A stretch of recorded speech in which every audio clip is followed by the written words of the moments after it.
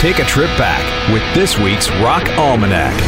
What's going on, rockers? What's going on, rollers? It's me, Bald Freak Ronnie, and I'm here as always to take you on a trip back in time to this week in rock and roll history. Let's start in 1973 when George Harrison starts a 5-week run at number 1 on the album chart with Living in the Material World. It's his second number 1 album.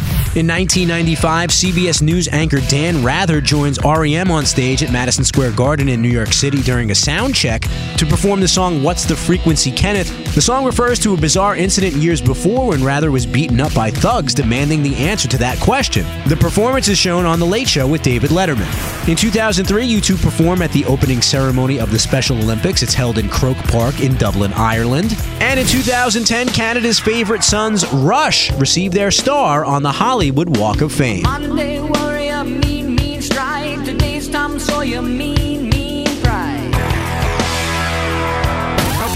There's your look back at this week's Rock Almanac.